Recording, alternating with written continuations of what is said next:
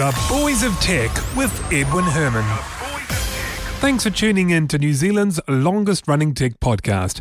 I'm Edwin Herman, and this is episode 378 of The Boys of Tech for Monday, the 16th of May, 2016. Now, last week I was rather poorly, unwell, ill, sick, under the weather, all those things. So there wasn't a podcast last week, in case you're wondering why there's been a bit of a delay. The other thing also is a big shout out to In Radio in the UK. I understand that if I've got my facts right, I believe that the Boys of Tech will be broadcast on In Radio in the UK. So that's a streaming radio service. You can tune in at inrad.io. So big shout out to the guys there. Thanks for putting us on. I think that's, if I remember rightly, the second or third station we're being broadcast on around the world, as well as our regular podcast feed. So that's great news. All right, there wasn't a lot happening in the week. In fact, even in the 2 weeks just been, you'd think with the 2 week break that I would have found some interesting stories, but there really wasn't a lot. I did see a story about an eagle-eyed viewer has found a radar speed sign in Scotland. I think, is it Glasgow? I think, yeah, it's Glasgow in Scotland, that apparently shows that the Google car was speeding. So the speed sign clearly shows 37, which is, by the way, in miles per hour. So that's about 60, which does seem a little fast. I mean, even if the speed limit was 50k and you know they're doing 60, that's a little fast. However, it's hard to say exactly what the speed limit is there. We kind of need some local knowledge. But the suggestion is that the speed limit is either 20 miles per hour or the vehicle is soon to be entering a zone that is 20.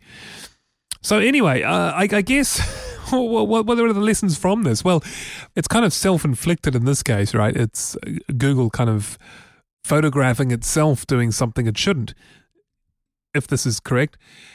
But of course, the wider thing here is, the wider lesson, if you like, is particularly with Google Street View, but also cameras, CCTV cameras in general. I mean, you know, you kind of have to watch what you're doing. There's been people who, you know, I know Google now blur faces, but there have been cases where people have been photographed in areas they shouldn't be, or in visiting places they shouldn't, or whatnot, and you know they're not too happy about that. But I think, you know, it comes down to the, you know, if you don't want to be caught doing it, don't do it, kind of thing.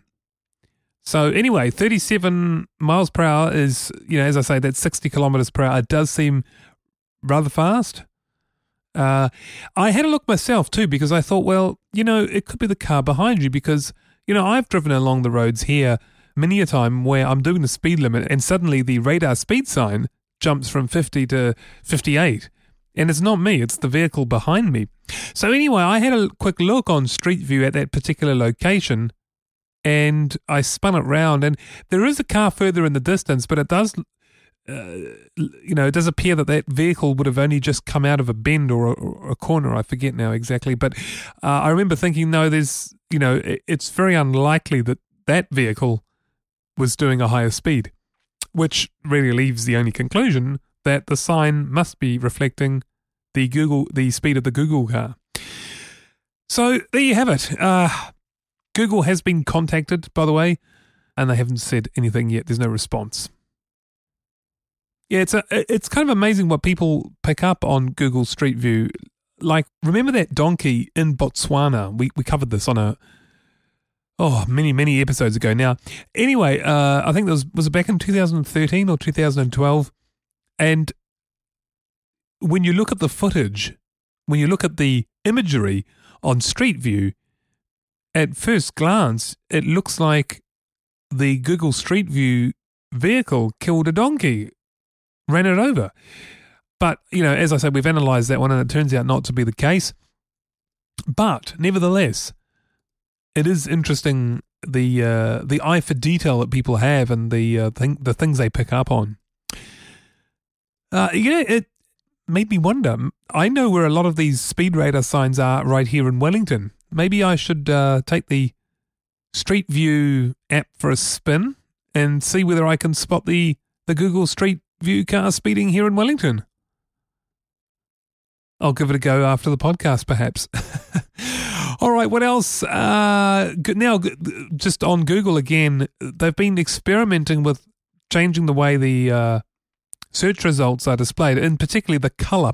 Now, I don't know if you noticed, because until I read the story, I didn't even pay attention to this, but when you perform a search in Google, the results are displayed with a blue hyperlink, a green URL, and black preview text. And that's the way it's been for a long time. I think they probably, if I remember right, wasn't Alta Vista like that? I forget. I think it was. I don't remember this being a radical change. But anyway, speaking of radical changes, Google has been experimenting with making the hyperlinks black instead of blue. And the bit I don't understand is why people are so up in arms. There are people that are upset about this. People on Twitter are saying it looks terrible and it's horrible. Bad Google. Does it really matter what colour your hyperlinks are on the Google search page? Does it really, really matter? And if you cared that much, then you could at least enforce your own CSS on top of that, surely. I assume browsers still let you do that. Or is that something that disappeared in the early 2000s? I don't know. Why? There's people that say things like, my eyes do hurt from this and I will consider using Firefox and Bing if there is no answer to this question. Why so upset? I mean, the rest of the text is black. In fact, it's just the hyperlinks that are blue. The preview text is all black. Well, what's the big deal? So are you with me on this, or are you with the people that don't like the change? Yes. Leave us your comments on boysoftech.com under episode 378. Let us know what you think. I just think, to me, it's just a huge, it's a storm in a teacup. I don't understand why people get so upset about these stupid little things. Yeah. All right. So, message to Bing, I suppose. If you want to capitalize from this, sounds like you should probably keep your links blue. All right, and look, I only had one more story too, and that is just a interesting trend on PC sales. Now, we know that PC sales have been on the decline. What is a little bit different this time is that desktops, laptops, and tablets have seen a decline. So is anything on the increase? Yes, 2-in-1s. Things like the Microsoft Surface Book, Lenovo ThinkPad Yoga, etc. So those are on the incline, which is, I think, kind of interesting, because I've always said that they really do both things poorly. It's not as good a tablet as a tablet. It's not as good a laptop as a laptop. And in fact, as far as the Surface goes, if you look at the use case for that, I mean, I've called it a laptop before, and people in the office will say, it's not a laptop. I'm like, dude, look at how you're using it. Look at how this person over there is using it. Look at that person over there and this person over there. Look at how you are all using your Surface. You use it exactly like a laptop. You do not use it as a tablet. They have it on the kickstand. They have the keyboard in front, and they're typing away. It's a laptop use case. It is effectively a laptop device. Or for those who want to be pedantic, okay, it's a 2-in-1, but everybody almost always uses it in the laptop context. So it's kind of interesting because, I wouldn't have predicted this. I would have, perhaps in business, I can kind of understand that.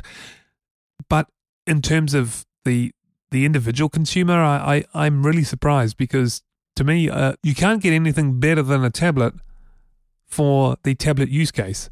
And same with, with laptop as well. So it's kind of an interesting trend, but we'll see where it goes. I think I wonder where also this puts Apple as well, because they don't have one.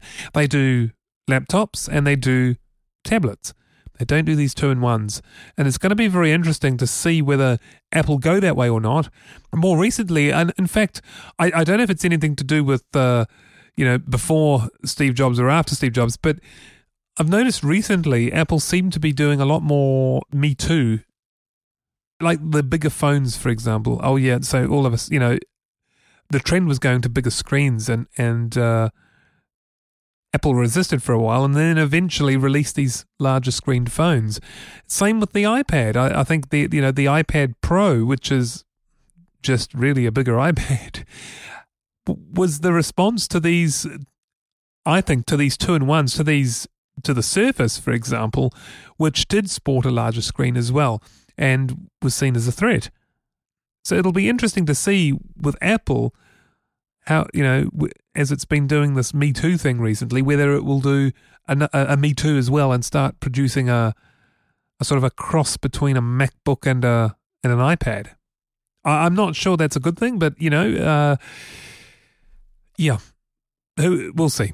Anyway, that's pretty much it for this episode. Not really a lot happening, unless I've missed something major, and in which case I apologise.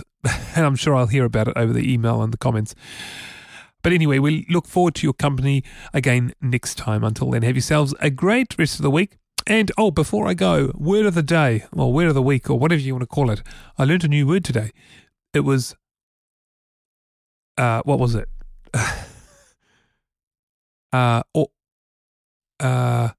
Autumnal. You're probably going like, what? So it's basically autumn with AL at the end. Autumnal. Personally, I would use autumny. It's a very autumny day today. Would you really say it's a rather autumnal day today? No, I don't think so. Anyway, thanks for joining us. See you next time. Goodbye.